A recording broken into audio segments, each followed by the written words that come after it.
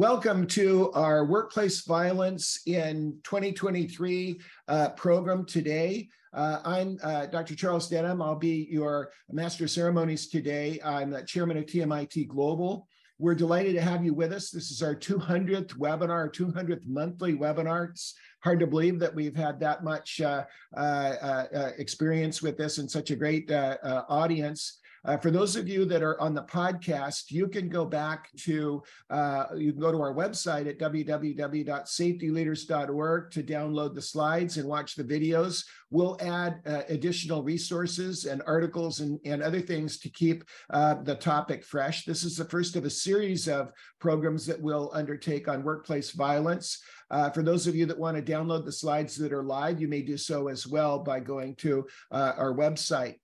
We're very blessed to have Jennifer Dingman, who will be with us. She, in case her internet connection was not great, she recorded her open for us, and she'll be with us as a reactor as well. Jenny is a longstanding patient safety advocate. We're almost at 200 months in a row that we've run these webinars. And for many of them, she was the opening speaker. We always try to have somebody representing a family, a patient family, that will help us focus on what we are to do. She's got kids that have been students. This is a major focus area for us. So we'll have Jenny open us. Thank you for your kind introduction, Dr. Denham. Today's program is very, very important regarding workplace violence. We're seeing an increased number of violent acts at workplaces, particularly hospitals, healthcare facilities, and other places where people are trying to help other people. I'm very, very excited about listening to today's program, and I thank all of you for coming. Please share this program in the recording with all of your friends, colleagues, and family members. I'll hand it back to you, Dr. Denham. What I thought I'd do is just start off with a video to really kind of set our stage here before we go to our Voice of the Patient. I've been hit, punched, bitten, kicked, scratched, called names, cursed at, even choked. Too many nurses and health professionals have suffered violence at work. It happens in hospitals, nursing homes, treatment centers, and other facilities every day, and the attacks can come from patients, family, or other visitors. This kind of violence is preventable. In 2016, 70% of non-fatal workplace assaults occurred in the healthcare and social assistance sectors, and nurses were often the targets. In fact, healthcare workers are nearly 5 times more likely to be assaulted than the rest of the American labor force. And workplace violence is getting worse. In the last decade, rates of violence rose by 123% in hospitals and more than doubled in psychiatric and substance use treatment facilities. It won't get better unless we do something. Nurses and health professionals are fighting for policies to make our hospitals safer for ourselves and our patients. We are speaking up to say violence is not part of the job. Help us prevent workplace violence. Tell your legislators that nurses deserve to be safe at work.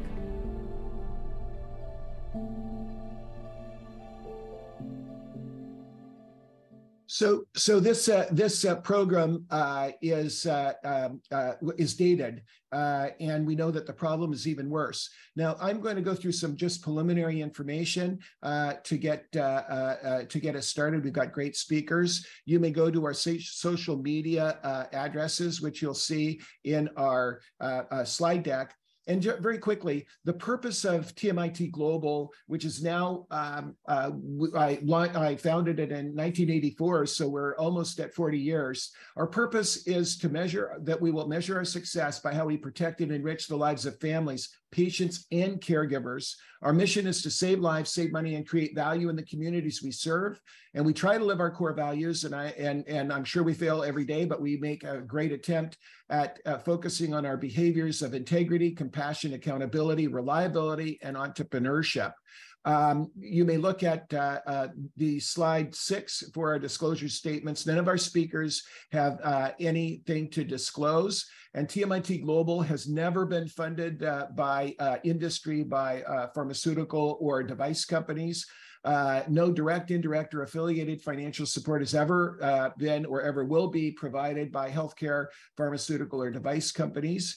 For those of you that are with us for the first time, TMIT, the Global Research Testbed, as I say, launched almost 40 years ago. Over time, over many, many, many projects, has aggregated about 3,100 hospitals and 3,000 communities and 500 subject matter experts from clinical, operational, and financial areas who contribute their time and energy to us. I'll only mention our coronavirus community of practice to acknowledge our speakers today. Our 3 live speakers actually were great contributors. We ultimately ended up with 160 subject matter experts and produced 30 90-minute programs that are available on our website. And we're especially delighted to have a great young adult team ranging from high school students right through to graduate school from many of our leading universities who are contributing to our MedTac program, our medical tactical program, to focus on failure to rescue for the most common medical emergencies that where bystanders can have a role before EMS arrives. We undertook a 1,000 worker study over the 30-month period, and it continuously informed our work, and now it's informing our work in this area that of preventable harm and failure to rescue. So we have a series of 10 articles. 6 have been published in the journal for healthcare, faith-based, and higher education organizations, Campus Safety Magazine. One is on active shooter, the other is rapid response teams, and the other is AED and bleeding control gear placement. And our last webinar, we addressed the preventable and unanticipated harm. And today, workplace violence has grown so much that it actually has now expanded far beyond just physical violence of a single incident.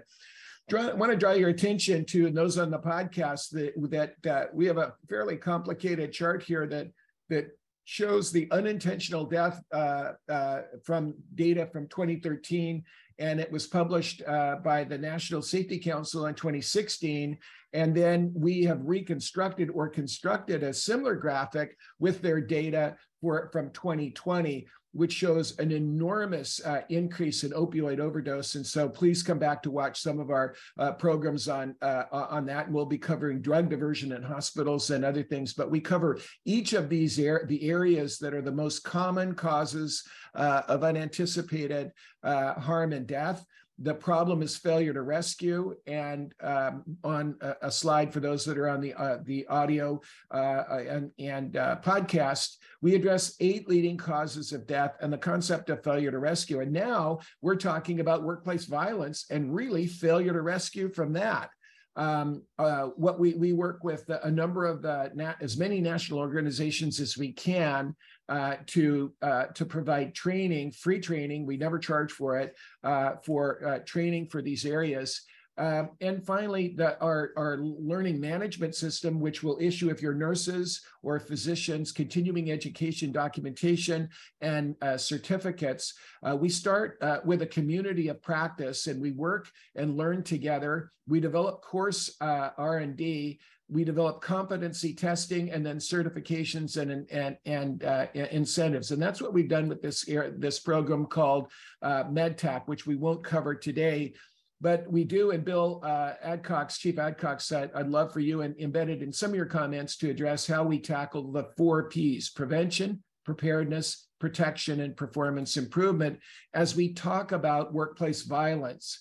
And before COVID, Bill Adcox, who's with us, the Chief, and Dr. Gregory Boats and Randy Steiner, and a number of our leaders helped us establish a community practice of emerging threats.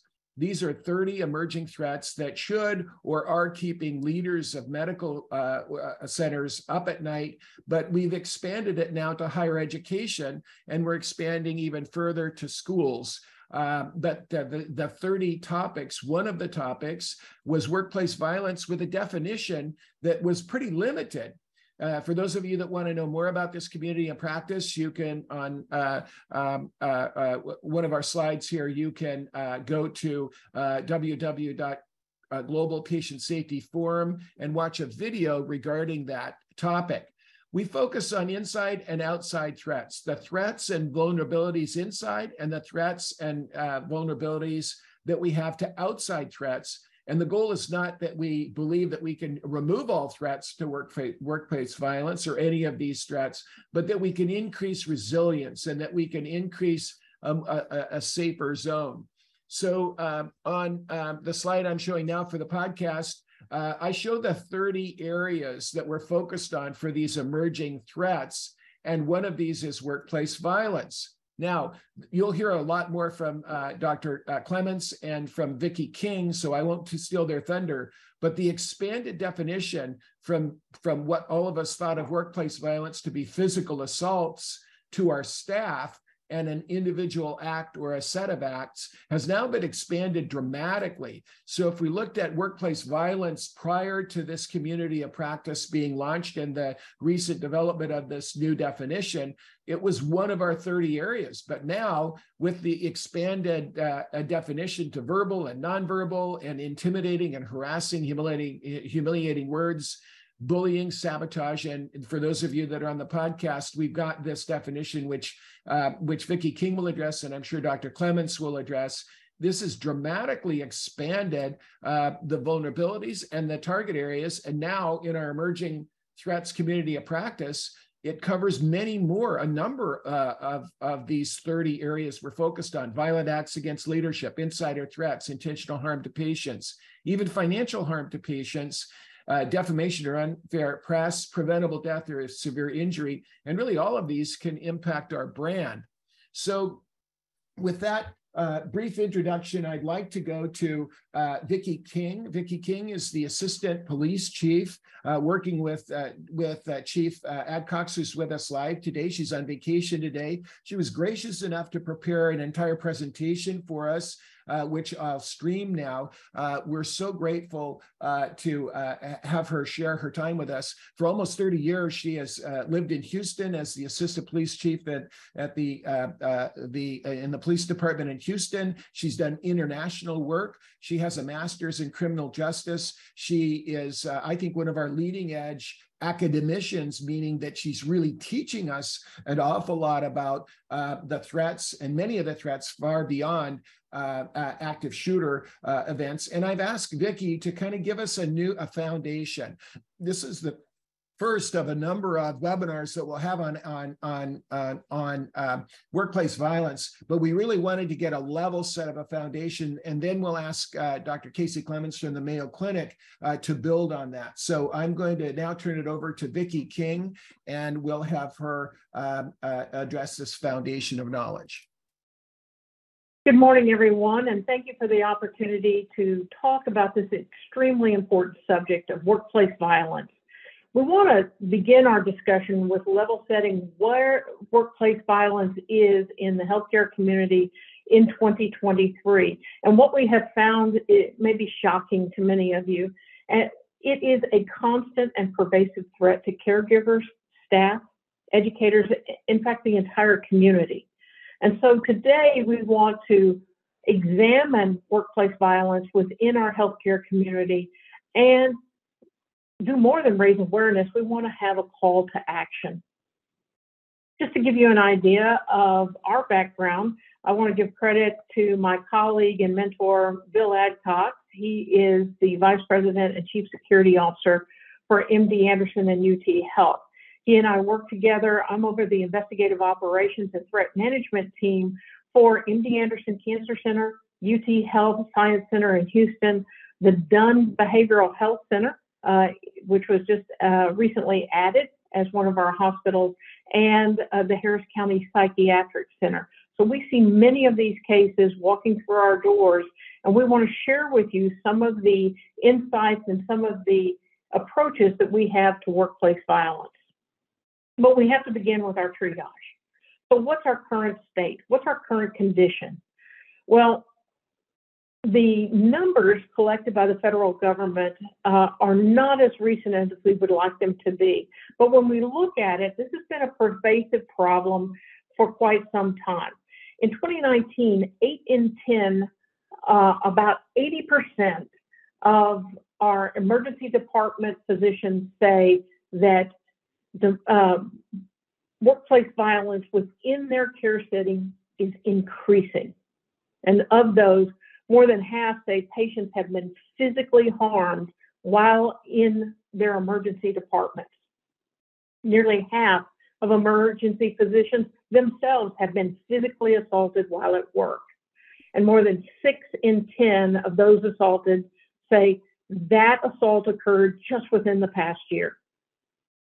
So nearly 7 in 10 say their hospitals reported the incident, yet only 3% of those assaulted press charges. And that's a significant problem within our community, in that some view being a victim of workplace violence as just part of the job.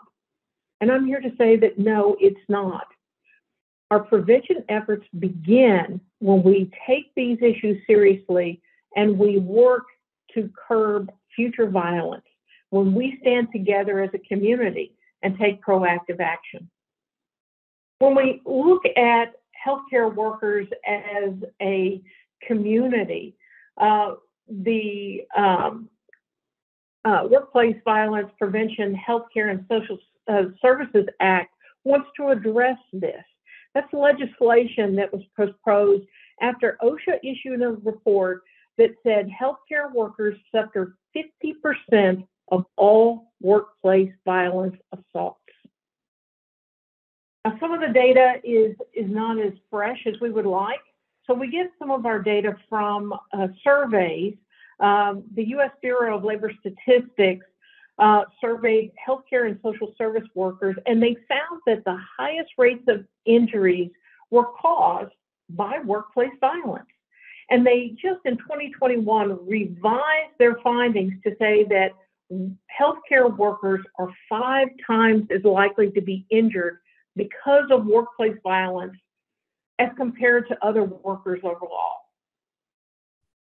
In 2022, there was a survey by the National Nurses United, which is the largest union of registered nurses, and 48% of the more than 2,000 responding nurses reported an increase in workplace violence, more than double the percentage from the earlier year.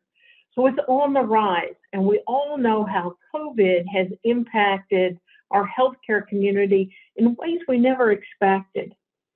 So let's look at the definition of workplace violence. We're going to take this from the Joint Commission definition, and it says simply that workplace violence is an act or threat occurring at the workplace that can include any of the following: verbal, nonverbal, written or physical aggression, threatening, intimidating, harassing, or humiliating words or actions, bullying, sabotage, sexual harassment, physical assaults, or other behaviors of concern involving staff, licensed practitioners, patients, or visitors. So it's a pretty comprehensive definition that allows us, with this broad definition, to look at the sources and intervention strategies associated with workplace violence. Now, how did we get here? The most important thing is that we have to remember the impact those people who have paid the ultimate price for being a healthcare worker and serving our community. You see just a few of the faces here. Lynn Truxillo was an emergency department nurse who was at the job working when another nurse was attacked by a homeless man, Jesse Guillory, in the emergency department. And she did what many of us would do. She sprang into action. Our nurses are on the front lines. They know how to protect. And she ran to the aid of the colleague. Guillory attacked her, threw her to the ground. She suffered a torn ACL, and amazingly, she completed her shift. But she knew that something was really wrong. She went and sought medical treatment the next day and scheduled to have surgery. But before she could get the surgery, she threw a blood clot and died as a direct result of the assault she received in her emergency department. But she isn't the only one. We had a CNA, Ray James. He was killed by a coworker who had mental health issues. He was sitting at a desk doing his job. He had no interaction with this worker, no grievance with that worker. And the worker was delusional and attacked him and killed him in the workplace. Dr. Mark Houseknecht, I worked on Dr. Houseknecht's forensic review of his case. It's a fascinating case study. Those of you who might be interested, I'll be glad to share it with you. But Mark was actually assassinated riding his bicycle on Main Street on a Friday morning by the son of a patient who, tragically, the patient died during a procedure that Dr. Houseknecht had conducted. And the grievance for that case was 21 years in the making. Seems incredible, but he was murdered in the Texas Medical Center on Main Street. One of the most compelling case studies is Dr. Tamara O'Neill. Dr. O'Neill was a victim of domestic violence. She separated and called off her engagement with her fiancé. He came to the workplace to confront her over the return of an engagement ring. She went out into the parking lot to keep his aggressive behavior away from coworkers. A friend tried to come to her aid, and her fiance shot and killed Dr. O'Neill in the parking lot. A police officer was passing, saw the assault, chased the suspect, and the suspect ran into the hospital. When he entered the hospital, there was a young pharmacy tech exiting the elevator, and he shot and killed her without any reason, without any hesitation. He also shot and killed the police officer who responded to assist Dr. O'Neill and her colleagues. It's a tragic event, but it demonstrates how workplace violence, these domestic violence situations, can spill over into the workplace. Mental health technician Cassie Dewey was another one. She was killed by a coworker who was a boyfriend. He had a romantic relationship with a fellow employee at their hospital and engaged in domestic violence. The hospital knew about that incident, but didn't relieve him of duty, didn't try and manage that assault behavior. And Kathy unsuspectingly entered into a relationship with him. It immediately went bad, and she was killed outside of her home, leaving a young child. Then of course, there's Dr. Bert Goodyear, who was killed by a patient who was upset over a diagnosis. These types of tragic events occur, thankfully, not often end in fatalities, but the assault of behavior begins in the hospital and left unchecked can result in a tragic end. And so what we want to do is share with you in their memory some actions that we can take to help prevent those acts of violence from escalating. And we get assistance from our accreditation and standards organization. CMS is the first one. And CMS talks about the patient having a right to receive care in a safe setting. And it requires that the hospital comply with all federal, state, and local emergency preparedness requirements. So CMS kind of level sets. It is the governing body for all hospitals across the nation. We also look to OSHA for their guidelines. OSHA has one of the most complete guidelines to workplace violence that they issued just a couple of years ago. It's still fresh, still viable for you to look at. It's a great starting point, but it also serves as the foundational event for a Workplace Violence Prevention Act for healthcare and social service workers. This legislation passed the House with 228 co-sponsors and currently sits in the Senate. The legislation calls on OSHA to issue a standard requiring employers in healthcare and social services industries to develop and implement workplace violence prevention plans to protect their employees. It also protects not just the staff, but also the visitors and patients who come into the facilities seeking help. The most recent are the Joint Commission accreditation standards, and we're going to explore these in a little more detail into this next slide. So there are 4 revisions or new standards that were applied, and they took effect in January of last year. And the first and foremost is you have to have a designated leader, a single point. In our hospital, Bill Adcock, our Chief of Police and Chief Security Officer, is our designated leader. So the hospital has this workplace violence prevention program, and you have one person who's your standard bearer who is responsible for bringing it and is the face, a place and a person that people can identify with and go to help advance workplace violence prevention initiatives. The second is to have an annual worksite analysis. So the hospital needs to conduct an annual review related to its workplace violence program. And this is designed to identify hotspots in your community of care, whether it's your emergency department, ICU, any of your pediatric units or palliative care or hospice care, outpatient services. You identify through the data places of vulnerability and have specific actionable plans that you're going to enact in order to mitigate, reduce, or eliminate that violence. And then we all know that training is essential.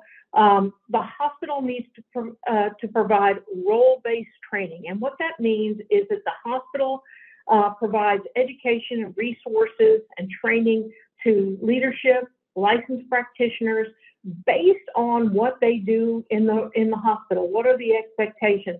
Because we know that frontline nurses and doctors may have different vulnerabilities and different challenges than, say, a receptionist or a scheduling assistant. Looking at all aspects of the hospital and finding out where you are in terms of vulnerability and what skill sets you need to mitigate those vulnerabilities. So when you're talking about, let me back up just a second on the role-based training. The most important thing is that everyone needs to know what is your prevention program, what's your strategy, how to recognize behaviors of concern, and how to respond to those, including reporting workplace violence. And so that brings us to the last segment, the reporting and investigating. Once people know how to report, they need to know that the hospital will take action.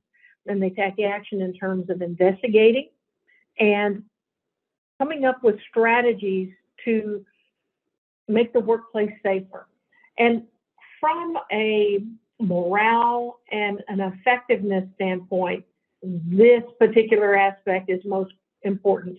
You must create those feedback loops that your team, if they entrust you to report, and we know that workplace violence is extremely underreported, they want to know that the hospital is going to do something and that the efforts are going to be designed to make the workplace safer. So how do you approach that? That is a huge issue with many hospitals. We all have competition for resources, and we work on some of these extremely complex issues. We have to provide care even to some of the most problematic segments of our society and some of our patients. So let's talk a little bit about workplace violence and how it can impact. And I'm just going to give you a couple of quick examples. We worked this case. It was a 24-year-old first-generation Middle Eastern female researcher. And her parents were very traditional, and did not approve of her adopting a more Western, non-traditional lifestyle. They had very specific curfews for her, didn't want her unaccompanied in the presence of men who were not family members. And when she began to date someone, her father and her brother said that they would rather see her killed than suffer the dishonor of her engaging in what is socially acceptable within the Western culture. So our team worked with her, developed a mitigation and safety plan for her, as well as her boyfriend and close associates. Honor killings do not simply hit the target. Sometimes they will hit those who they believe are negatively influencing the loved one to stray from what is believed to be their pathway to eternity. The family is battling for her soul. And so there are cultural implications of this issue, but also emancipation issues for the 24-year-old female who wants to go on and live her life. So we worked with some of our cultural experts to help us in developing a strategy that could reach the family and speak to the honor, as well as complying with the laws of the United States. We were able to have a mediation between the family members, the student, and some of our cultural representatives within the community. And from that aspect, we were able to reach an accord. This accord, it may become strained again in the future, so it's constant monitoring. But what it did was stabilize some of the high emotions that were running rampant. It gave us an opportunity to level set and to respect the religious beliefs of the father and brother, but to also bring them into our laws and expectations for residents of the United States. It was an extremely complicated case. I'd love to go into it some more at a future date, but suffice to say that sometimes just reaching out and having an opportunity to communicate, respectful communication that doesn't judge the family's beliefs or the 21-year-old's desire to go on with her life in a different aspect. Those are some things that don't cost a lot of money. There's something that you can do within your community. And it is that multidisciplinary approach to address a problem, but to also bring about a positive and right now sustainable safety plan. So sometimes within the workplace, flirtatious conduct, inappropriate sexual advances, if they are ignored, we see that there's a tendency for the bad behavior to escalate in both severity and frequency.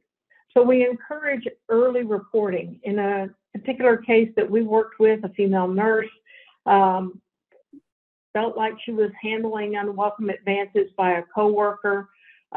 Unfortunately, when someone doesn't understand no, those bad behaviors have a tendency to continue and to grow. And that's what happened here.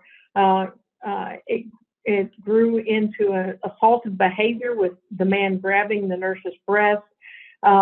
She immediately reported the physical assault, and action was taken to terminate the aggressor after the situation was investigated and found to be sustained.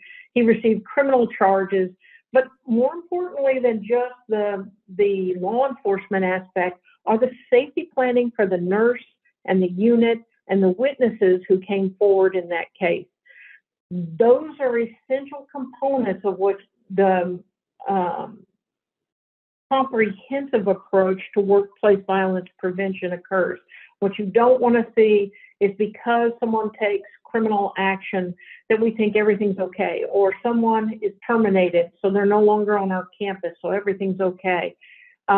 We want to make sure that there are mitigation plans in place to protect the workforce in the wake of these events. And they go from the emotional distress, and you can have your EAP,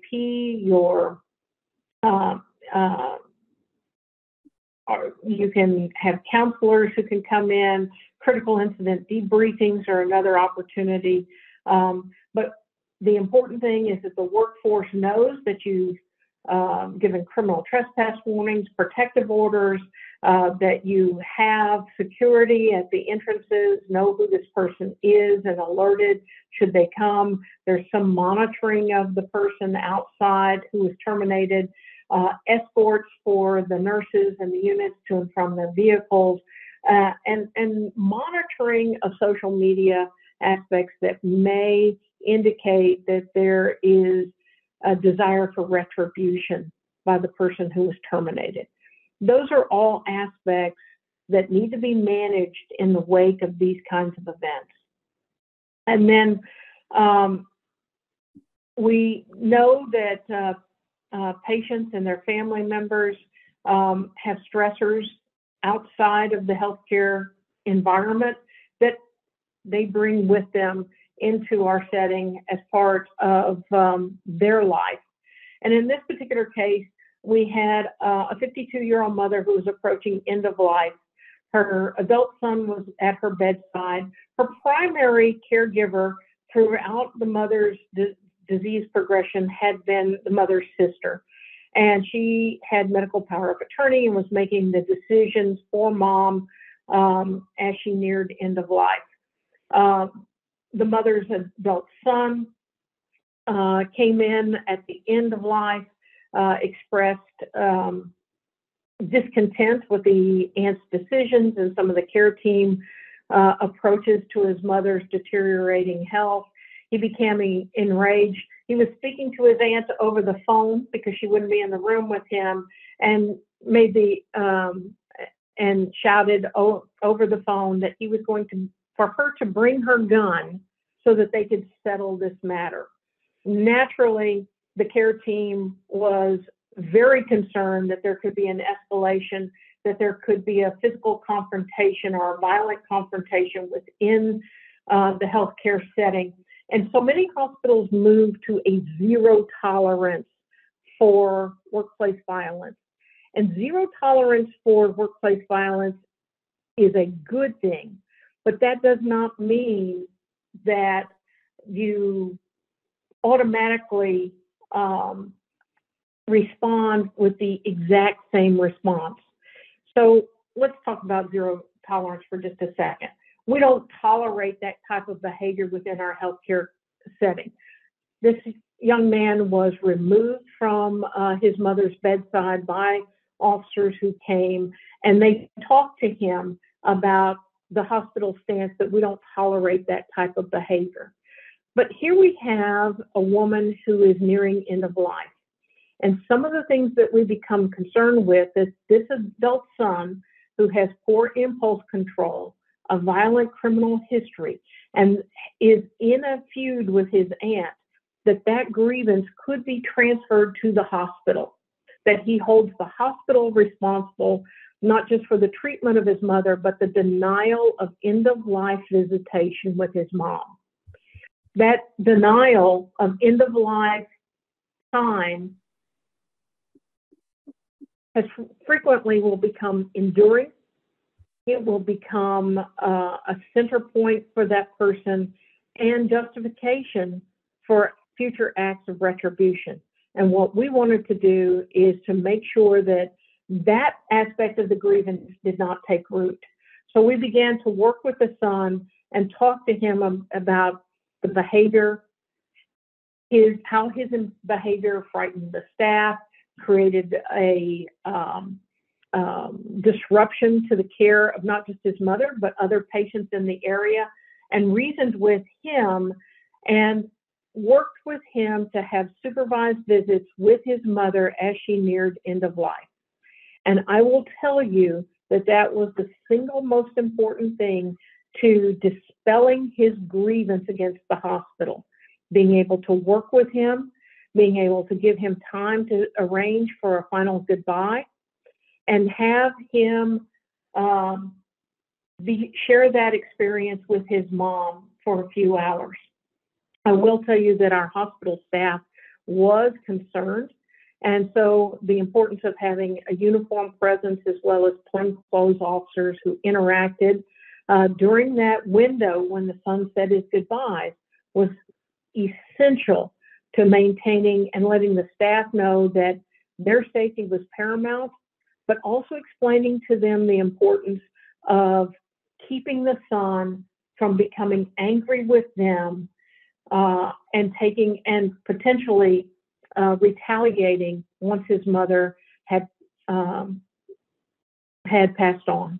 So communication with the staff, letting the staff control when the visitation occurred, having the staff control the duration of the visitation, and having staff know that they were protected by the institution with a safety plan both pre, during, and after the event helped bring this situation to a successful conclusion.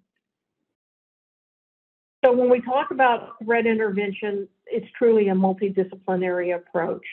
The cases come in at the top of the funnel.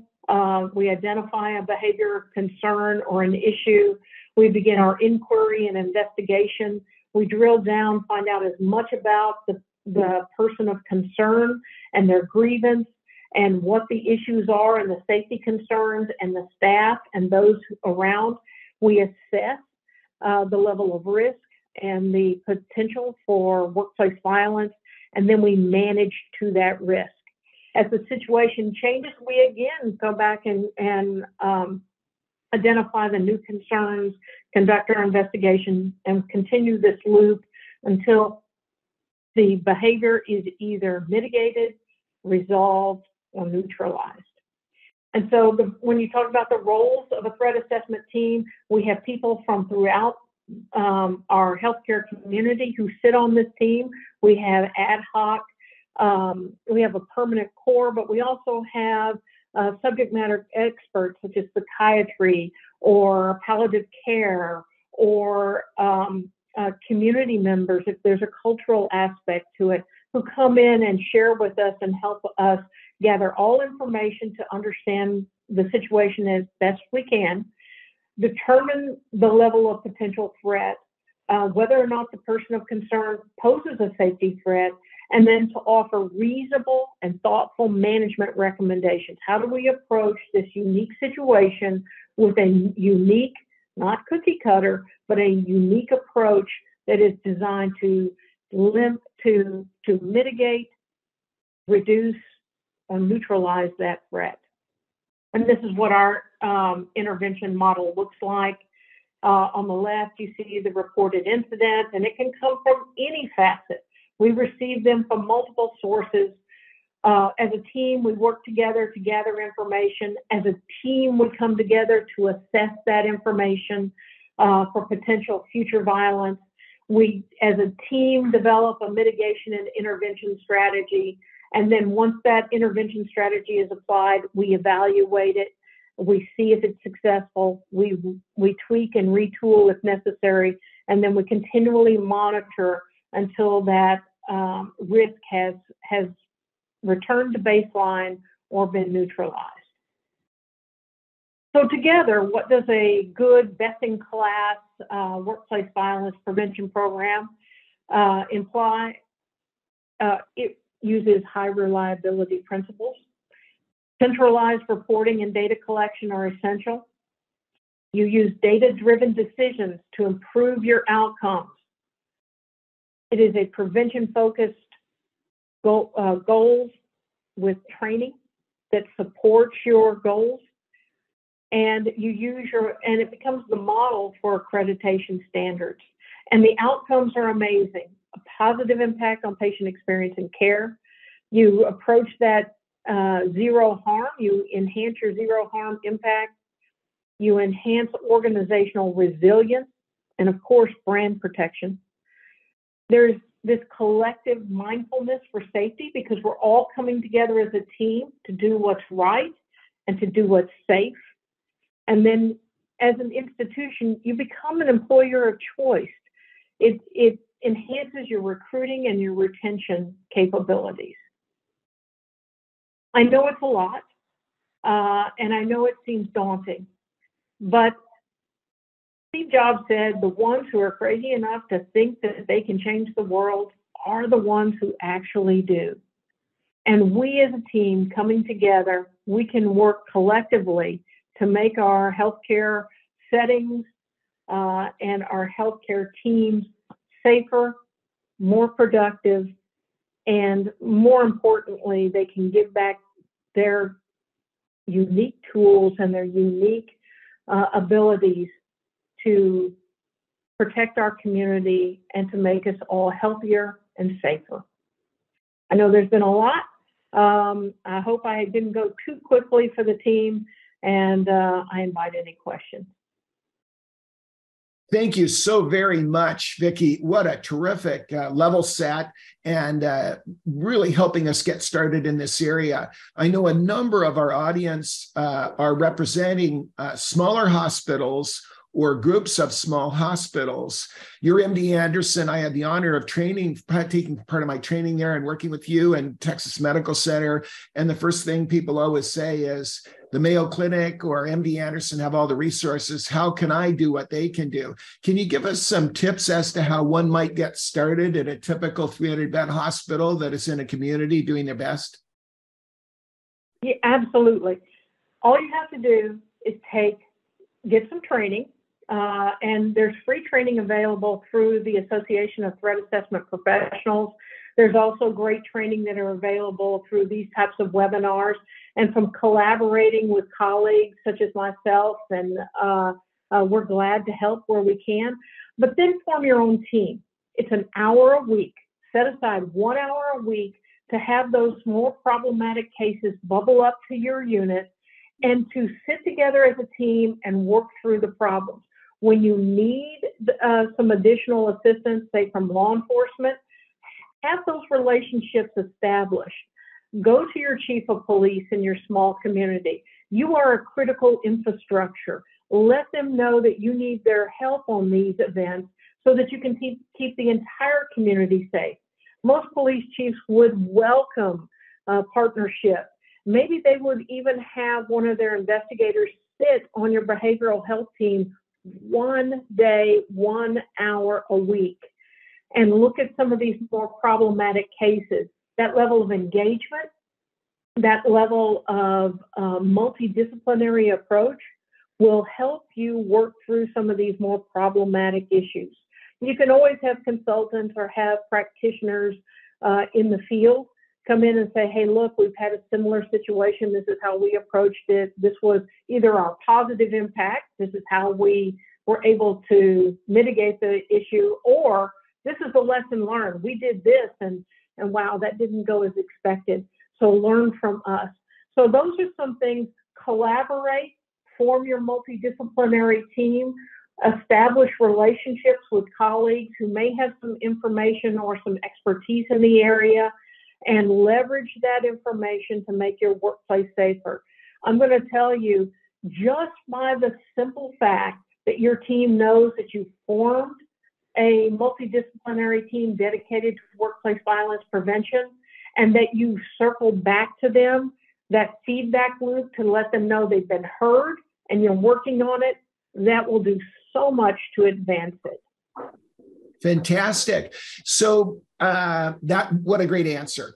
Next question is, typically you don't have a budget for new things, and we're all of our facilities are constrained, especially our smaller or mid-sized hospital systems and individual hospitals. How do you make the case, or what would your 3 big points be to tell the bosses, I need resources to get going here? Well, first and foremost, workplace violence is a resource drain. Whether you recognize it or not, you're going to lose time from people who decide that this is not a safe workplace and they go somewhere else. So retention, recruiting, we're all short-staffed, so you're going to get the reputational harm.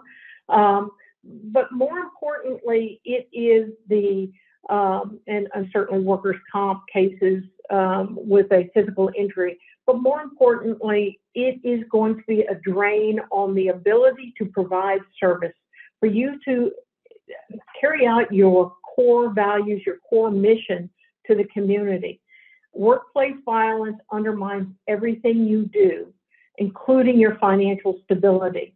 So not investing in it is going to be more costly than addressing it, at least with some fundamental first steps where you take staff who are already on the payroll and carve out that hour or so a week and provide them with some training so that they know how to recognize a behavior of concern, what's the pathway to violence, what's the difference between effective violence and targeted violence, and how do you approach those?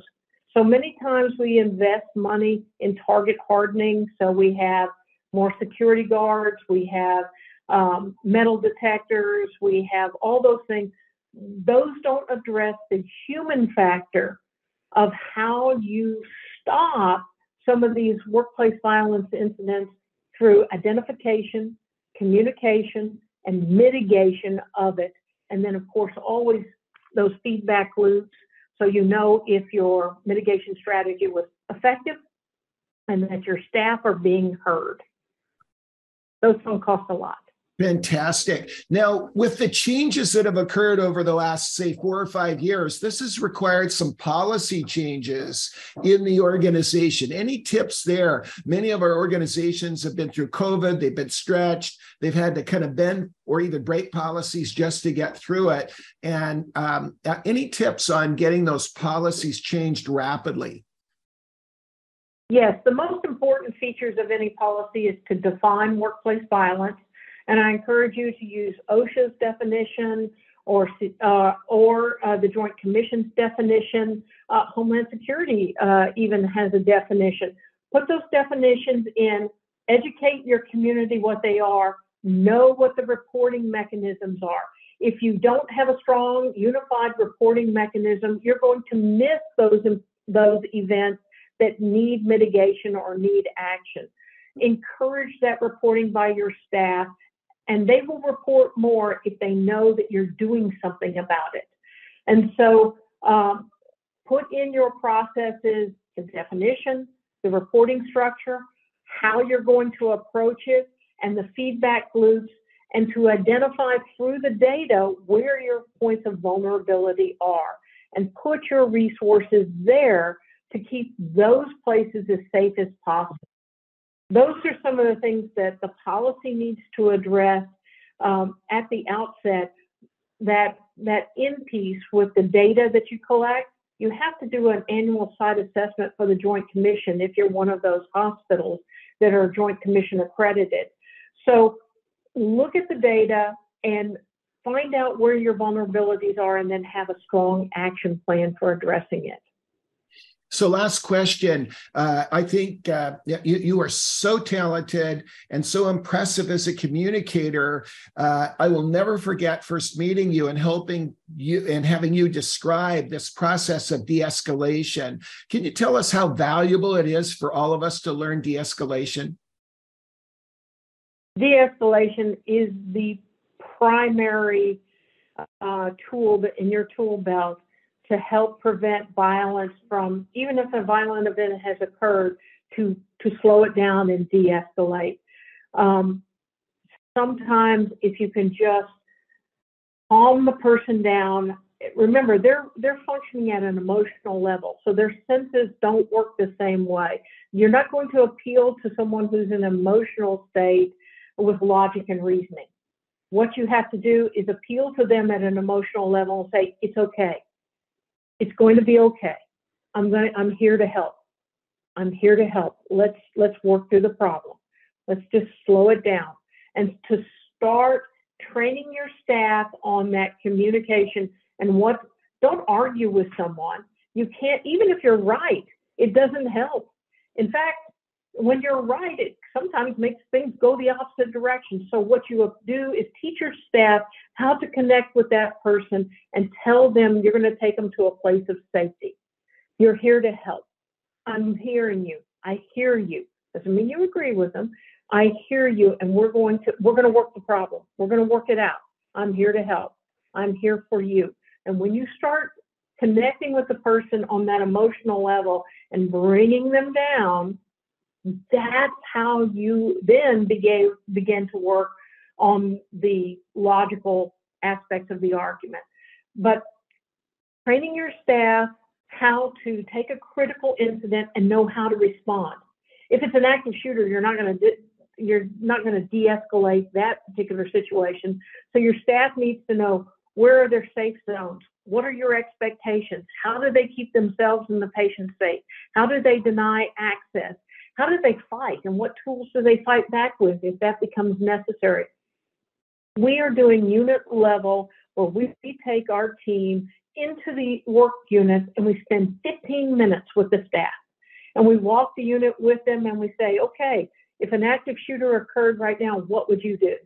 And we talk through, where would they go? How would they deny access to that particular unit?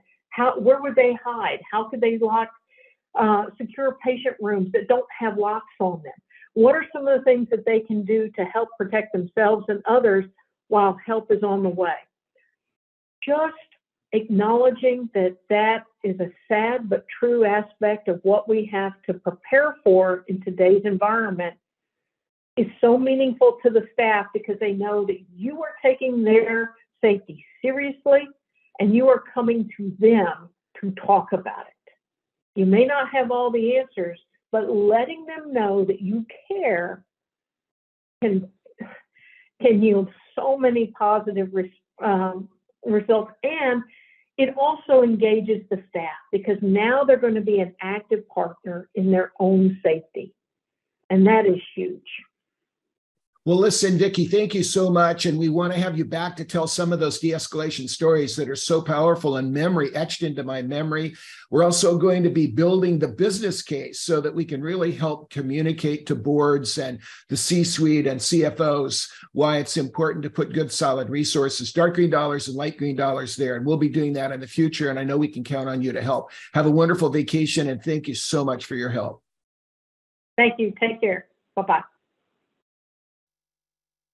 Dr. Boats, thank you so much for sharing your thoughts today. So from a clinical perspective, is workplace violence as big a problem as we think it is? Yeah, it absolutely is. I think we've been focusing on that part of the iceberg that we can see above the waterline, but there's much more below the waterline that's affecting our clinical activities. It's affecting our patients directly, because with workplace violence, our team performance suffers. And we know that if we have caregivers that are distracted or affected by the emotional or physical effects of workplace violence, their ability to take safe care of patients is degraded. And so absolutely it's a problem, and it's a growing problem. Dr. Boats, you and I've had conversations about this expanded definition now that has been put forth by the Joint Commission that goes far beyond physical violence. Your thoughts? Well, I think the definition that the Joint Commission is using is fantastic, because it expands the boundaries around workplace violence to include those non-physical or non-direct threatening aspects in the workplace that can affect the performance of our caregivers. And that includes things like harassment, or things that might impair someone's ability to either promote or get expanded work responsibilities. And that is a detriment to our workforce. Final question. Do you think our leaders really need to dig a little bit deeper than just a definition like this and understand how these typical scenarios might develop in their hospitals and in their healthcare systems? Well, I think so. If your organization strives to be a high reliability organization like mine, then you need to look at all of the dimensions of the team members in order to optimize performance, to reduce waste, increase efficiency, and to improve patient safety, which is our ultimate goal. Well, thank you for your comments. We're going to have a second and a third program addressing this problem, and today is a level set. So many thanks. Thank you. What we'll do now is actually go to a terrific contributor to our program over the last a few years. David Morris is not only an attorney, but he's also a forensic psychologist, has a PhD in forensic psychology. He's a leader who helps many, many organizations in workplace violence. He has worked at The Hague, and interestingly, he in his 70s is reportedly the oldest MBA student. He's in the MBA program at Yale, while he continues to do a tremendous amount of work in this area of workplace violence, and has been an advisor regarding a number of the events that have occurred the last month that you've seen on the national press. However, we won't be covering those. And so we've asked David Morris to make a few comments regarding this issue.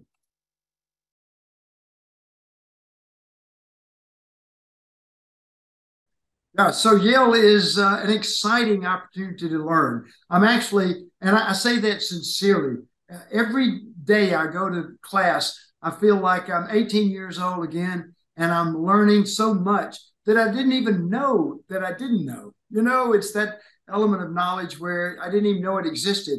And I'm so fortunate to be there. It's an incredible institution. And I say that sincerely. It is really special. It's a special place. And you know, it's like Gestalt. It's the whole is greater than the sum of its parts, no question about it. But the magical part are the people, the students you meet, and the faculty. They are the pure magic of Yale. Really, it's truly an amazing place. Shark, I'm glad to be there. David, we're so grateful to have you comment on workplace violence. From your perspective, is it as big a problem as we think it is?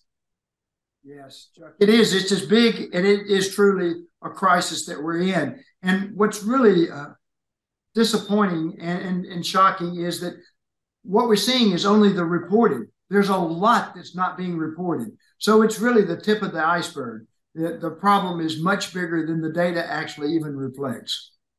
David, you're a forensic psychologist, you're getting your MBA, and you have a JD, so you have a rare perspective here on this. Are there opportunities to use psychology and practical psychology to tackle this problem? Yes, there is. And we're learning more and more about it. All of my disciplines that I've been fortunate enough to study tell us that, in fact, it's not just physical violence, it's assault. Under definition, if your person feels threatened or uneasy, and then I love the definition that has expanded it so that bullying is included. I mean, it's really, those are all the elements that should be included in the definition of violence at workplace. David, today we're just really establishing a foundation of knowledge. Do you believe that there will be practical tools of screening and psychological assessment and things that we could actually put in place in our frontline hospitals? Do you think that there's a future there? There's absolutely no doubt. Once we identify the problem, that's the first step. You've got to identify and recognize and acknowledge we have a problem here, and it's really a real crisis. Then the science will begin its challenge. And we need to be a little patient with it, but I know that it can't wait too long. The research is coming out. We are seeing that, in fact, assessments of people ahead of time can predict, a quick assessment of people can predict their propensity for violence under the new definition.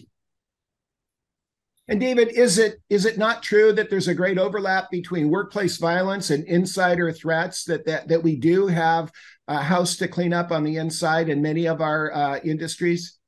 Yeah, absolutely. In fact, I was recently talking with someone that was working in hospitals in Mexico. And after talking with him a while, he said, I believe there's an overlap between insider threat and workplace violence, is there? And I was really surprised at his insight. And I said, absolutely. The metrics that we're using to actually assess a particular insider threat can be broadened to where you're just getting a person that is low impulse control and actually has suppressed hostility.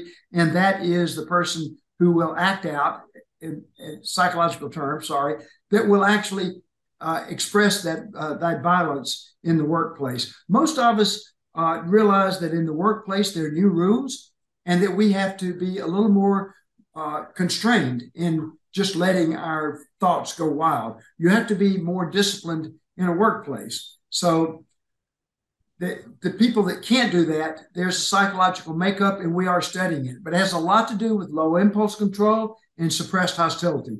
Those are two constructs that are going to play a key role in our evaluation of this. But our research on using certain kinds of assessments where they're behaviorally based, what have you done in the past that would not reflect and resonate with this work environment? And really, you just want to fine tune that. But that's for the employees, the guests, and the patients. That's a whole new challenge. And we're trying to tie work that we're doing with facial recognition so we can quickly get a handle on who's coming into our safe zone. Well, thank you, David. And we look forward to future time with you as we dig into the solutions. We really appreciate it. Chuck, it's always an honor to speak with you. And I appreciate the opportunity to talk with you about this very important problem that's emerging, and we're becoming better at defining it. And once we've got it defined, we will be able to address it much, much more effectively. But thank you again. Look forward to working with you in the future.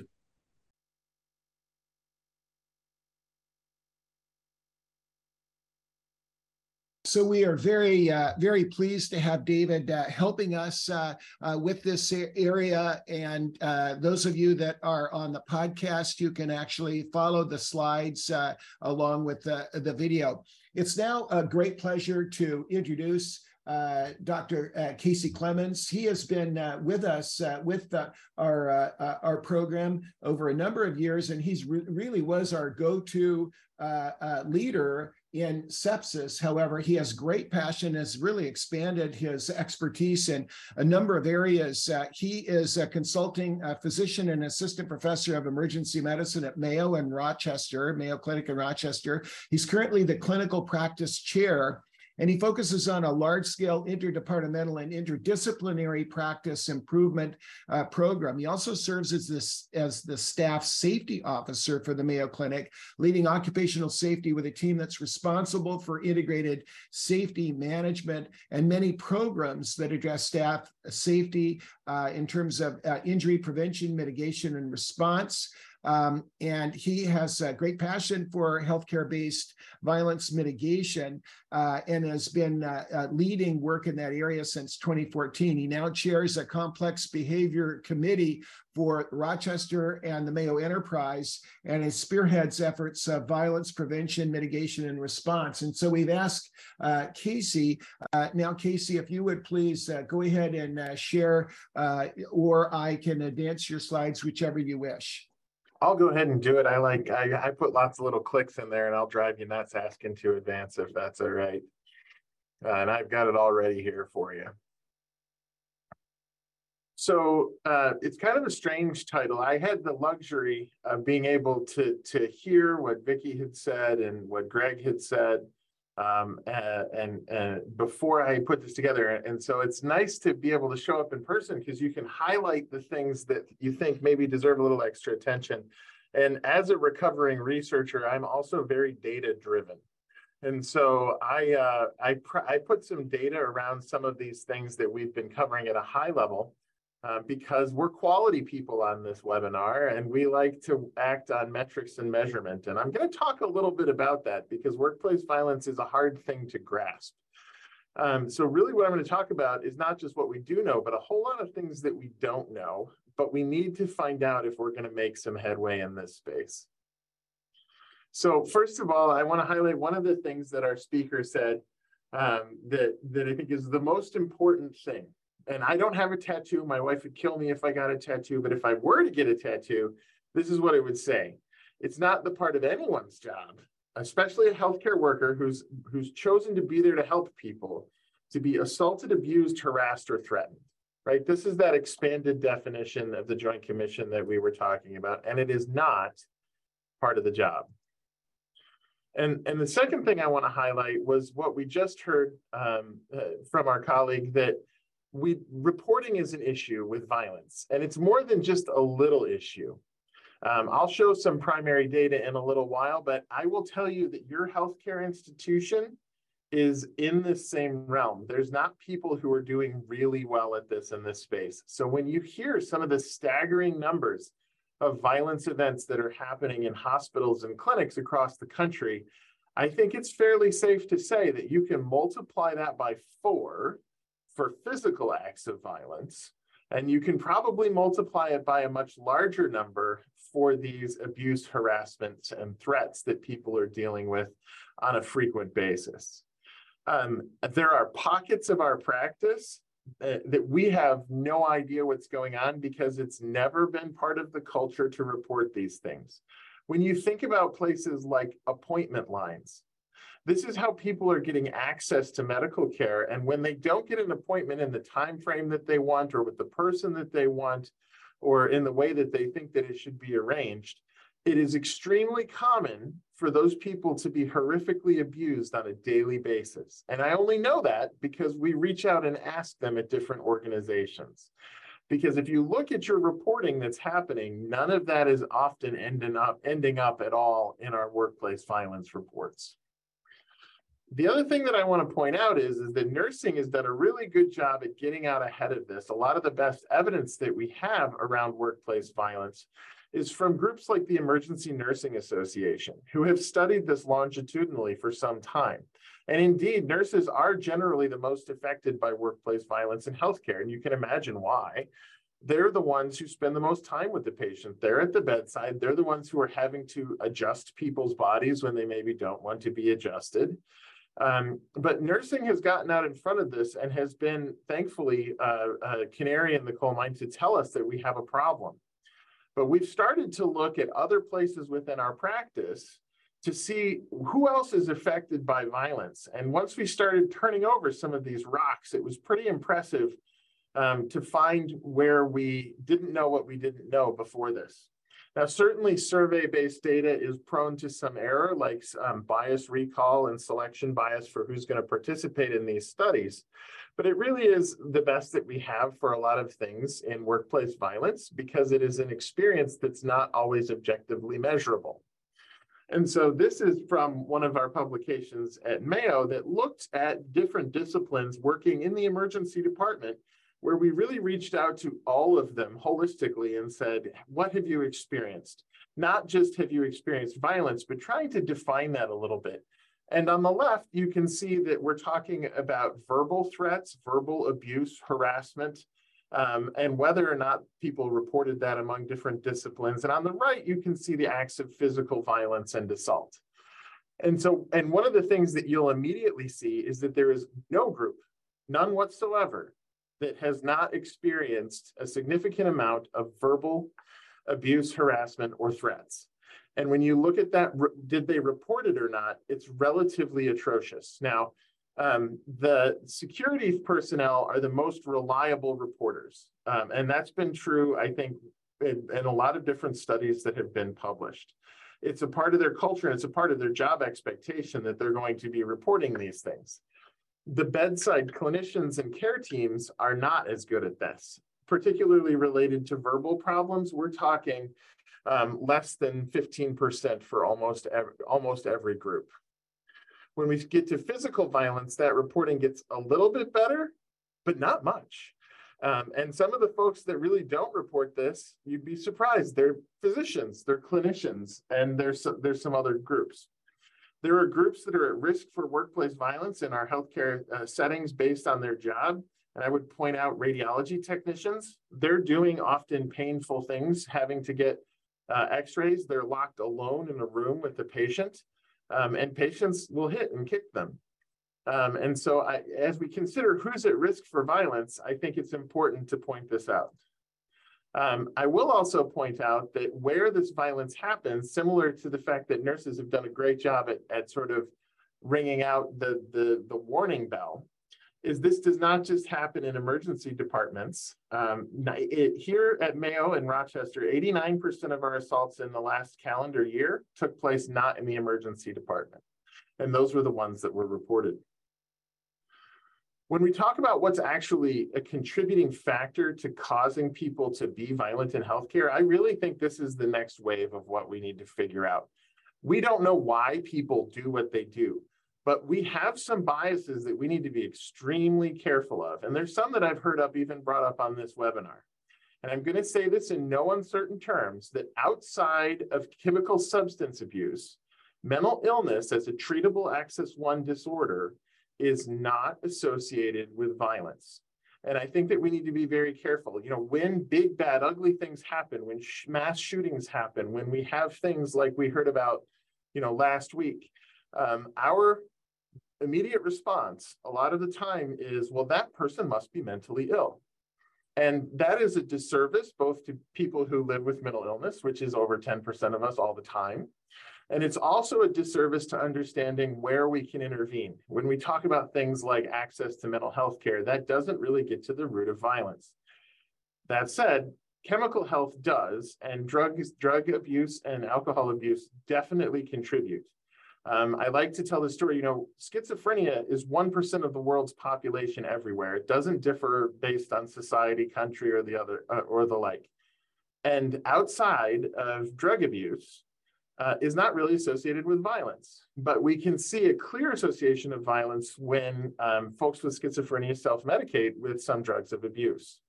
So I want to point out here, this is an Emergency Nursing Association article from many years ago, that mental health issues only contributed about 5% of the time to violence in the emergency department, and outside of the emergency department was less than 3% of the time. I will actually give our data here as well. So at Mayo in the last calendar year, only 3% of our physical assaults actually happened on the mental health unit. It's far more dangerous from a violence perspective to be on a med-surg floor in our hospitals in the United States than it is to be in a mental health treatment unit. I would also point out the things at the top of the list that are contributing. And as I said, drug-seeking behavior, patients under the influence or in withdrawal from substances, are really up there. Dementia absolutely plays into this, and more so on the inpatient side than on the emergency department side, but it is also a key contributing factor. And the second thing I want to point out, and this is more to highlight what other folks have said, is that we talk about workplace violence prevention, and that is the pipe dream. That's where we want to all get. But how to prevent things is really, really difficult when we don't understand why there's something different fundamentally about how people in the public, patients and visitors, interact with healthcare providers as compared to everybody else in their lives and other aspects of the economy, that they're more likely to hit, kick, and threaten us than they are other folks. And so while we're working to prevent that, part of that is prediction, part of that is setting up systems that make it more difficult to harm. Also, however, we have to be able to mitigate the things that are happening, and Vicki talked about that some, and respond when bad things do happen. And that's actually harder than it sounds like. You might think, oh, well, we need to go and support them, provide them care that they need, and you know, pat them on the back. It's far more complex than that, particularly when crimes are involved. And as an institution, we need to make sure that we're supporting people at every level in the ways that they need to do, not just internal to our healthcare organizations, but external as well. You know, Vicki talked a little bit about how to build a workplace violence team. I can tell you that I've done this a couple of times, and I've done it well, I think, and I've done it not so well, I think. One of the things that you can't really do is you can't really give an all call and say, everybody who's interested in helping with workplace violence, please come to this meeting room on the 3rd floor at 2 o'clock on Thursday. I've done that. And who showed up was every single nurse manager from every single unit in the hospital, because people are very, very passionate about this. So there's not a lack of willingness to help that you're going to find as you build your teams. What we really need to do is we need to target expertise based on both role and in the knowledge and skills that they bring. At Mayo Clinic, we're firm believers in a triad model of leadership where there is a physician, a nurse, and an administrative partner. I will advocate and say I think that works pretty well. The other thing is that there really does need to be leadership from the bedside. Chief Adcox and Vicki, they do a fantastic job. So does Matt Horace here and our security team at Mayo Clinic. And they can help with responding when things happen, with posting personnel, with taking all the information that we can, with alarms, with cameras, with a lot of different tools. But one of the things that they may not understand in the same way is that a nurse or a colleague of a nurse who just got hit by a patient needs to walk back into that room in a few hours and take that same patient's vital signs again. And so there really needs to be leadership from the bedside, and the clinical practice needs to be involved in mitigation efforts for them to be truly successful, in my mind. And I'm sure we can talk about that after I'm done with these slides, but I think this is actually key to moving things forward. And thirdly, we can't really shove workplace violence within an organizational structure where it's separated several steps from the bedside to leadership, and then several steps when something needs to be done as far as an actionable item back up to the group that is empowered to make a change. And I call that, one step from the bedside to the boardroom. So you have bedside representation on leadership groups, and that leadership group is both empowered, has designated authority, or is very close to a group that has designated authority to make changes for policy, procedure, and guidelines, or to really move the needle on this. I do want to talk a little bit about the outcomes of workplace violence. I hope that we've convinced you over the course of the last hour that this is a huge deal. Everybody said that. Chuck asked everybody the question, is workplace violence a big deal? Yes. But it has some extremely significant outcomes, which I think are guiding the future of healthcare in our country. And this is really hot off the presses. This is my colleague, Dr. Serena McGuire, and myself and colleagues studying in a Midwest-wide health system for a number of different hospitals, services that touch the emergency department and how they may have been affected by violence. And I want to point out that in general, people still feel that they stay safe, that they feel safe when they're at work. Not everybody, but the feeling of safety is not the biggest deal, I think, when it comes to violence. And if you're just measuring how people feel at work, I think you'll miss the boat a little bit of the time. But I will point you to the second half of this down here, that about half of our people in every discipline in healthcare have fundamentally changed the way that they interact with or perceive patients based on their experiences with violence. That is an astronomical change in healthcare.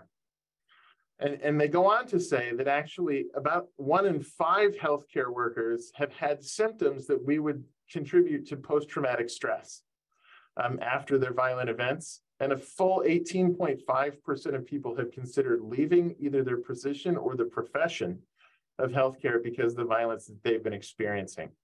And with the staffing crisis that we have around nursing and other roles in our healthcare systems, we cannot afford to have almost a fifth of our workforce considering leaving because of workplace violence. I do want to just point out one additional thing before wrapping up here, which is we need to keep people out of hospitals who don't have a medical or psychiatric reason to be in hospitals. And I know that around the country, there is a lack of resources for people to have safe places to go. We don't want to criminalize people unless they've committed crimes. We don't want to take people out of their homes.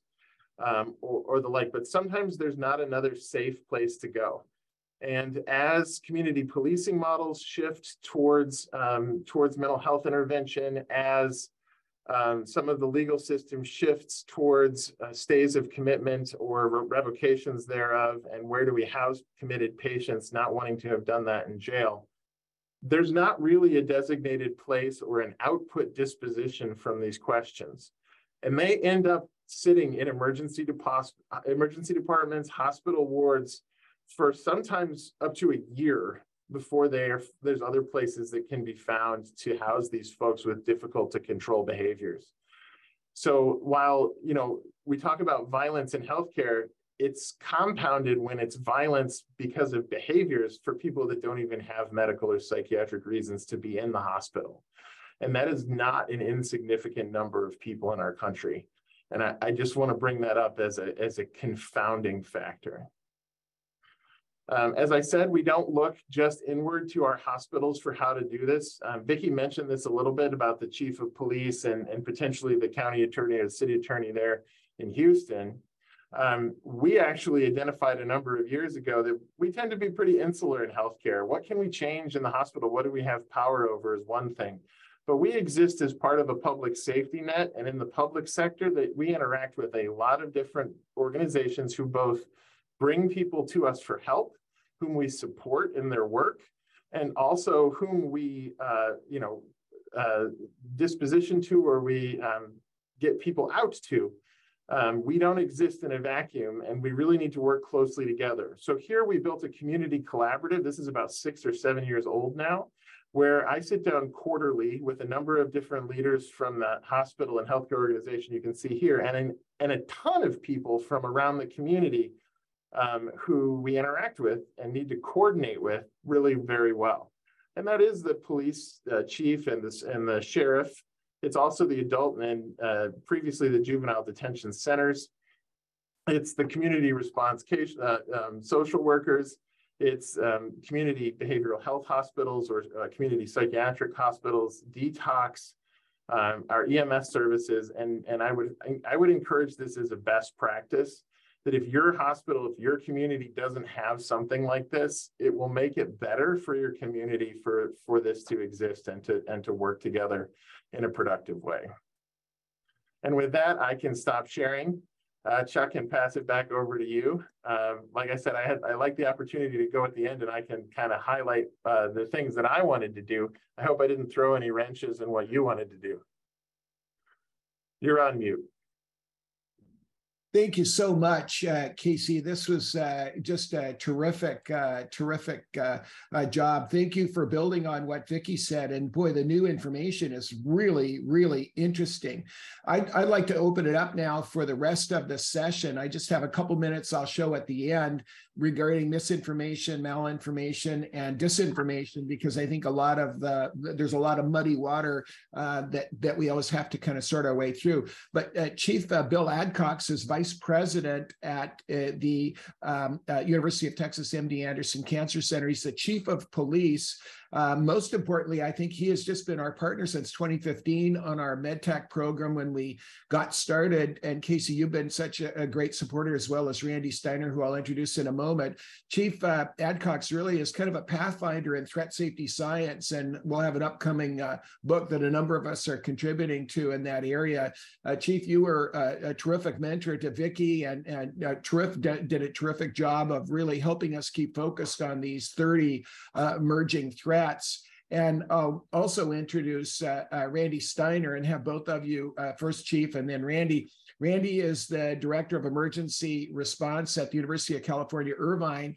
And Casey, we're so delighted to have UCI now adopting our MedTech program. And he's also a local expert helping us with one of our entire school districts to help reduce preventable harm prior to EMS arriving, and you as professionals in emergency medicine. So it's a delight to have both of you gentlemen. Chief, lead off, and then Randy, and then we'll have a roundtable discussion until we wrap up. Well, thank you very much, and what a wonderful presentation. And as always, Dr. Clements, thank you so much for leading in this area. It's interesting because there are many things in which you talk about, and it has to be multidisciplinary, it has to be cross-functional, it has to be very close to the executive leadership in order to have success. And although Vicki points out that by the new standards that there has to be a person appointed, I'm not the face of the workplace violence program. Our program is absolutely clinician faced. We actually have a director for workplace violence who is a clinician, many years as a clinician in this area. So we work with everybody across the board to do everything we can. But I will tell you that one of the big points that really resonates, and I hope everybody takes this to heart, is if you have less than 80% of reporting. Right now, I think the stats were like 19.5 or 20% of the people are actually reporting workplace violence. That's under the old rules. If you take a look at the new definition, I would suspect that reporting is far worse. So if we really don't even know what's going on, we don't know the scope, we don't know the depth, we don't have a clear understanding, it's really hard to deal with it. So the first and foremost, we've got to get a good handle on what is really going on so that we can come together as a collaborative, just like Dr. Clements mentions, and come together as a collaborative and come up with solutions. And at the very far end of that solution is anything that has to do with law enforcement, policing, and all that. I got to tell you that we cannot arrest our way out of anything, and we should never even think of that. That is absolutely the worst case scenario, and we should stay away from it. And we actually have a preventative model even in our work. But we've got to figure out what's really going on. Now, I will say this, and I will caution is that one of the pieces that will come out is that when we start to see some better reporting, when we get the better definition articulated, educated, trained into our staff and our faculty, and when people start to report, we have a better mechanism picking up, we have a better mechanism for doing really quality analysis so that we can come up with viable approaches to it. We're also going to start seeing some retaliation come around. So we're going to have to be really cognizant of having a process and procedures in place to take care of that. So I can't say enough that we really got to get a handle on the problem at its core. Thank you very much, Dr. Casey, for pointing out that mental illness is not a contributing factor to these issues. We see that all the time in our line of work, even outside the hospital. Mental illness is a tragedy. The county jails have become de facto hospitals. What we're seeing in our profession is people are just, they pick up people, they drop them off at emergency rooms, and emergency rooms are not even set up to be caring for these people. It may take 3 or 4 days or longer to get them to a bona fide psych hospital or somewhere that can treat them. It's a horrible thing that's going on. We do not have enough long-term or mid-term beds. So again, if we're going to correct this whole problem, we've got to look at it holistically. So again, I've probably gone a little too far in speaking, but again, we've got to get a handle on what's going on. It's got to be multidisciplinary, and we've got to just consider everybody's views and everybody's ideas on this. So I'll turn it back over to you, Dr. Denham. Can I make one comment on that, Chuck? Just to point out what Chief Ed Cox and I are saying, the outcome of that is that for your healthcare organizations, success does not look like a decrease in violent events. For the near term, success looks like a significant increase in violence events because it means that you're actually hearing about them. Yeah. And so the things that we have to rely on as metrics, they're lagging metrics. They're things like lost time at work due to assault by person, which is an OSHA recordable event.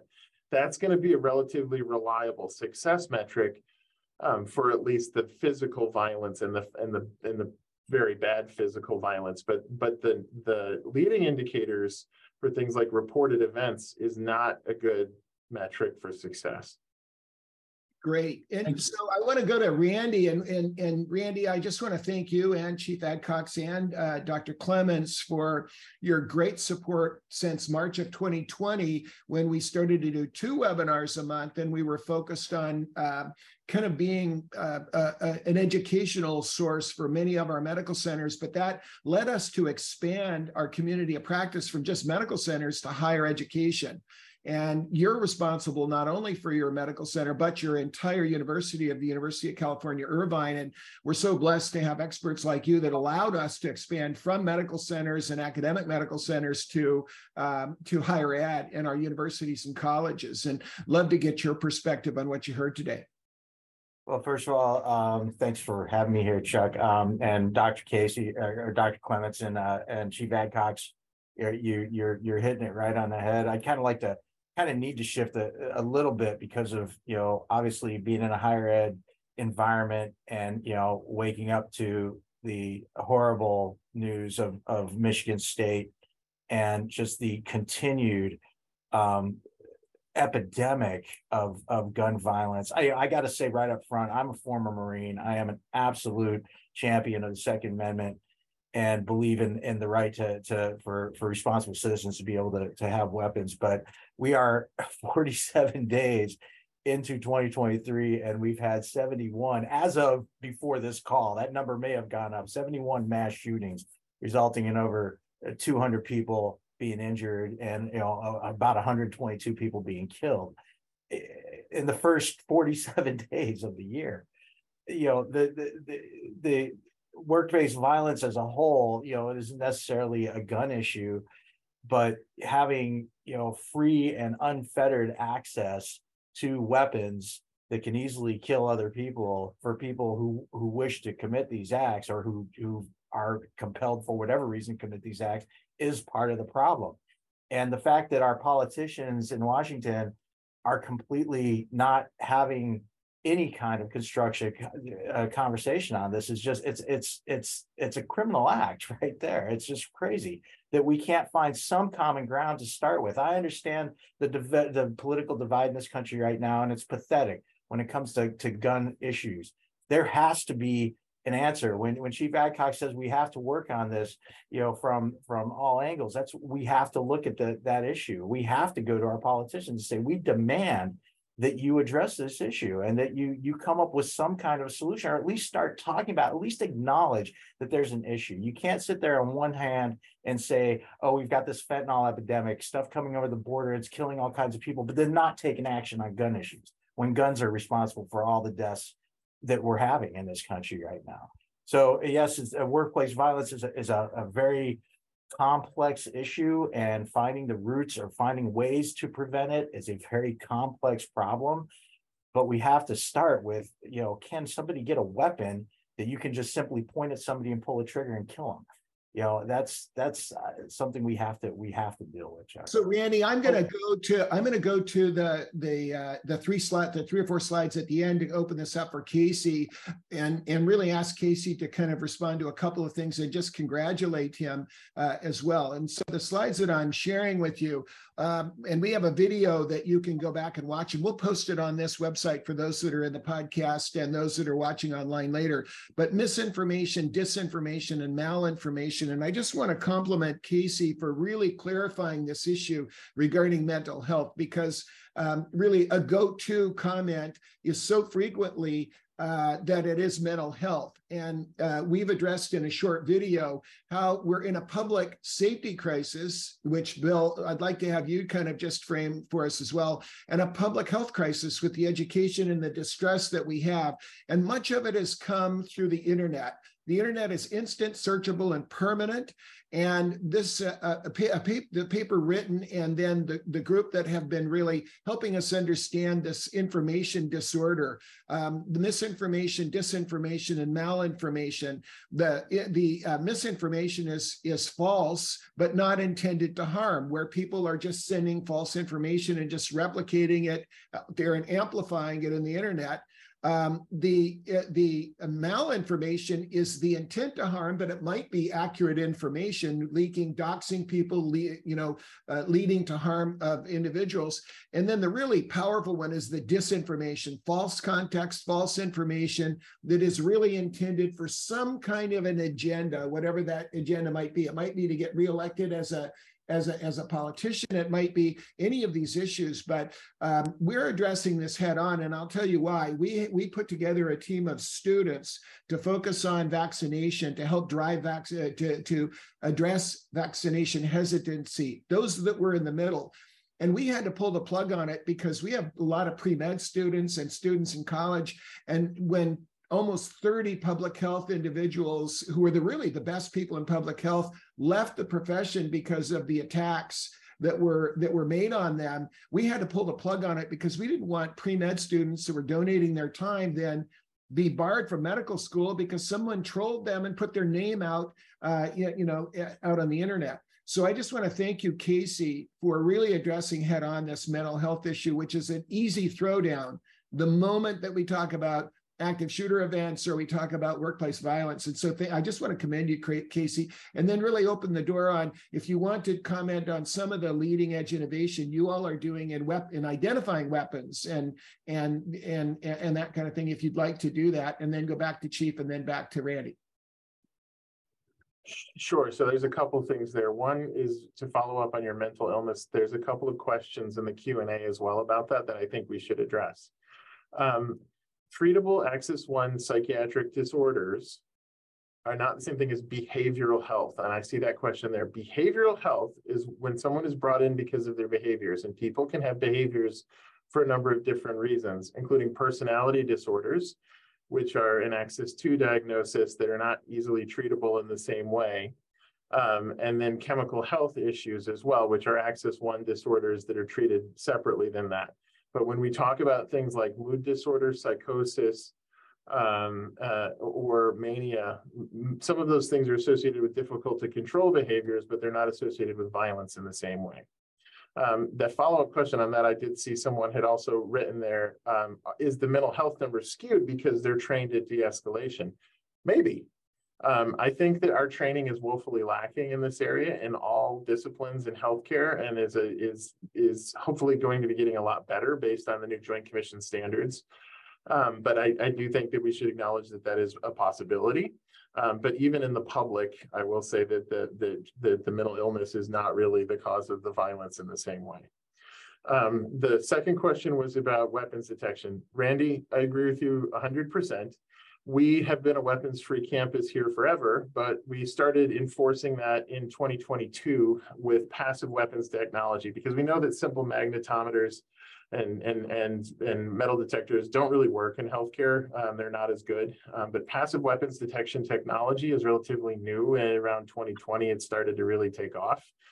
And it has been very effective. It looks for the shapes of things, not just the metal of things. And so it's relatively low touch and pretty reliable to find weapons. And we find a lot more weapons on people than you might expect.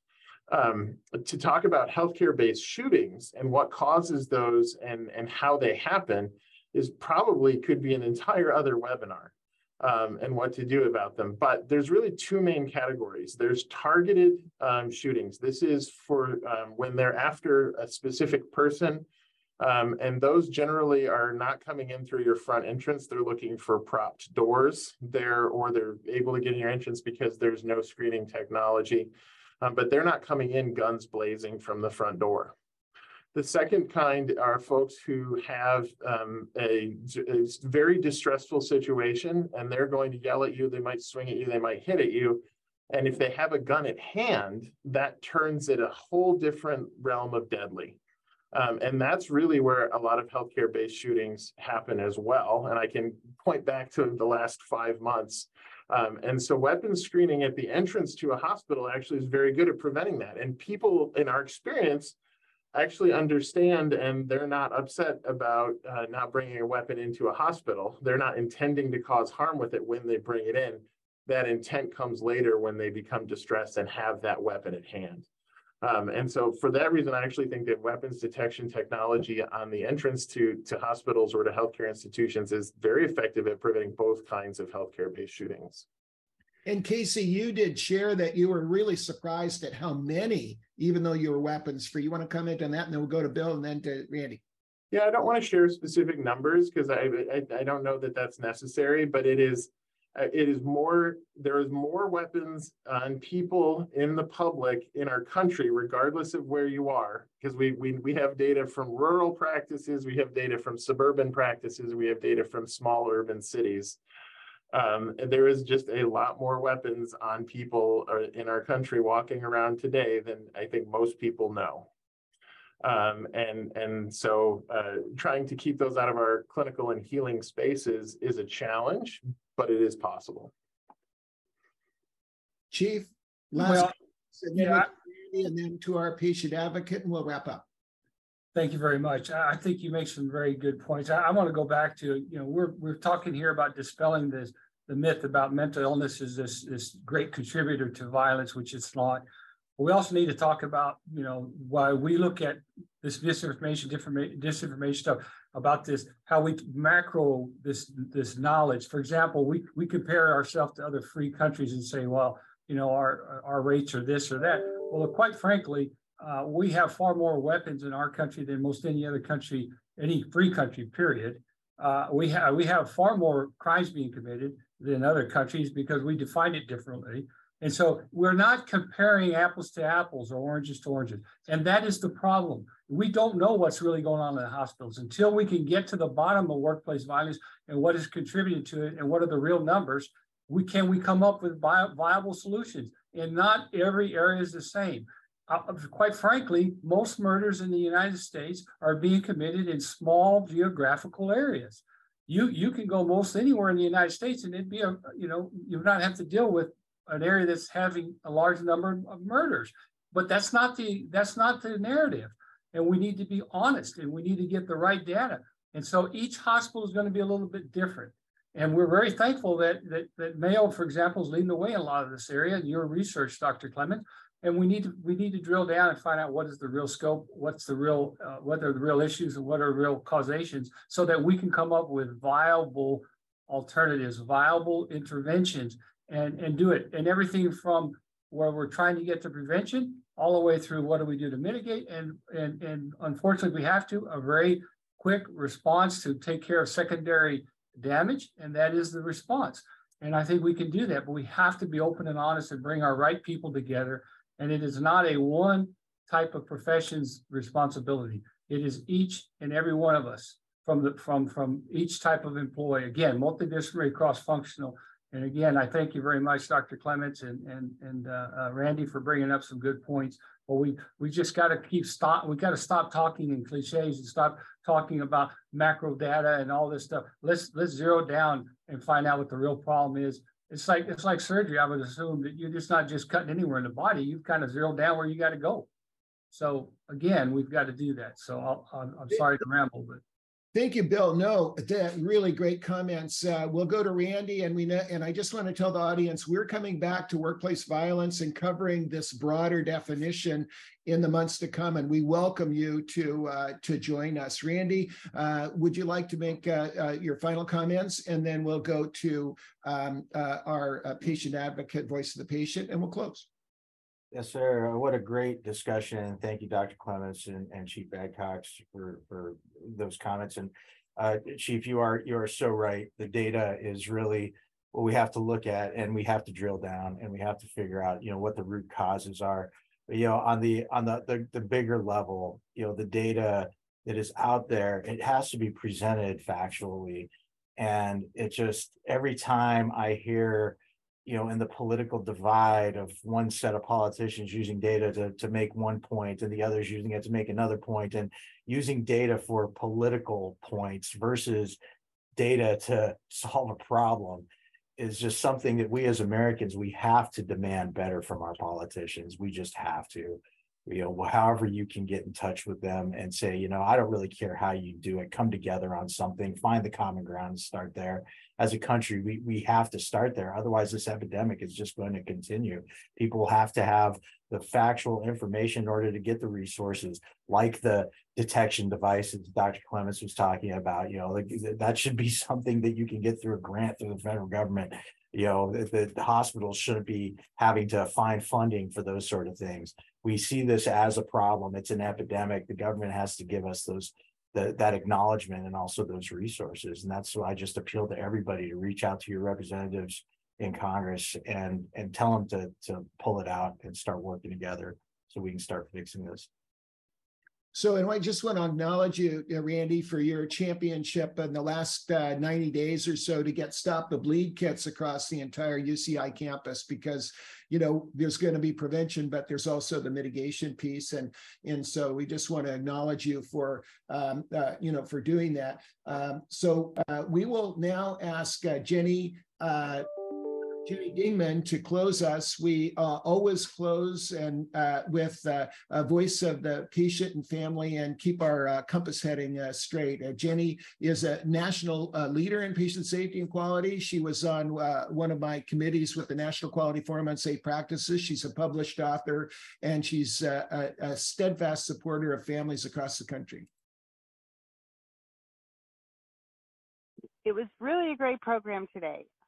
I greatly appreciate all of our speakers, and I am thanking all of the participants in this webinar. Again, I urge you to please share the program recording with all of your friends, colleagues, family members, and anyone else that it might help.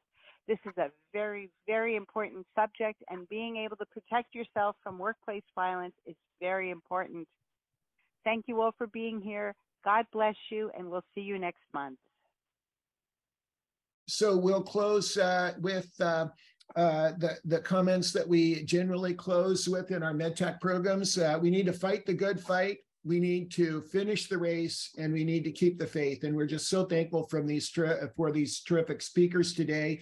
And we're going to tackle this broadened definition in the months to come, so that we can really have some practical discussions regarding solutions, prevention, preparedness, protection, and performance improvement. Thank you all for being with us today. And that will end our webinar, our 200th webinar, 200 monthly webinar today. Thank you.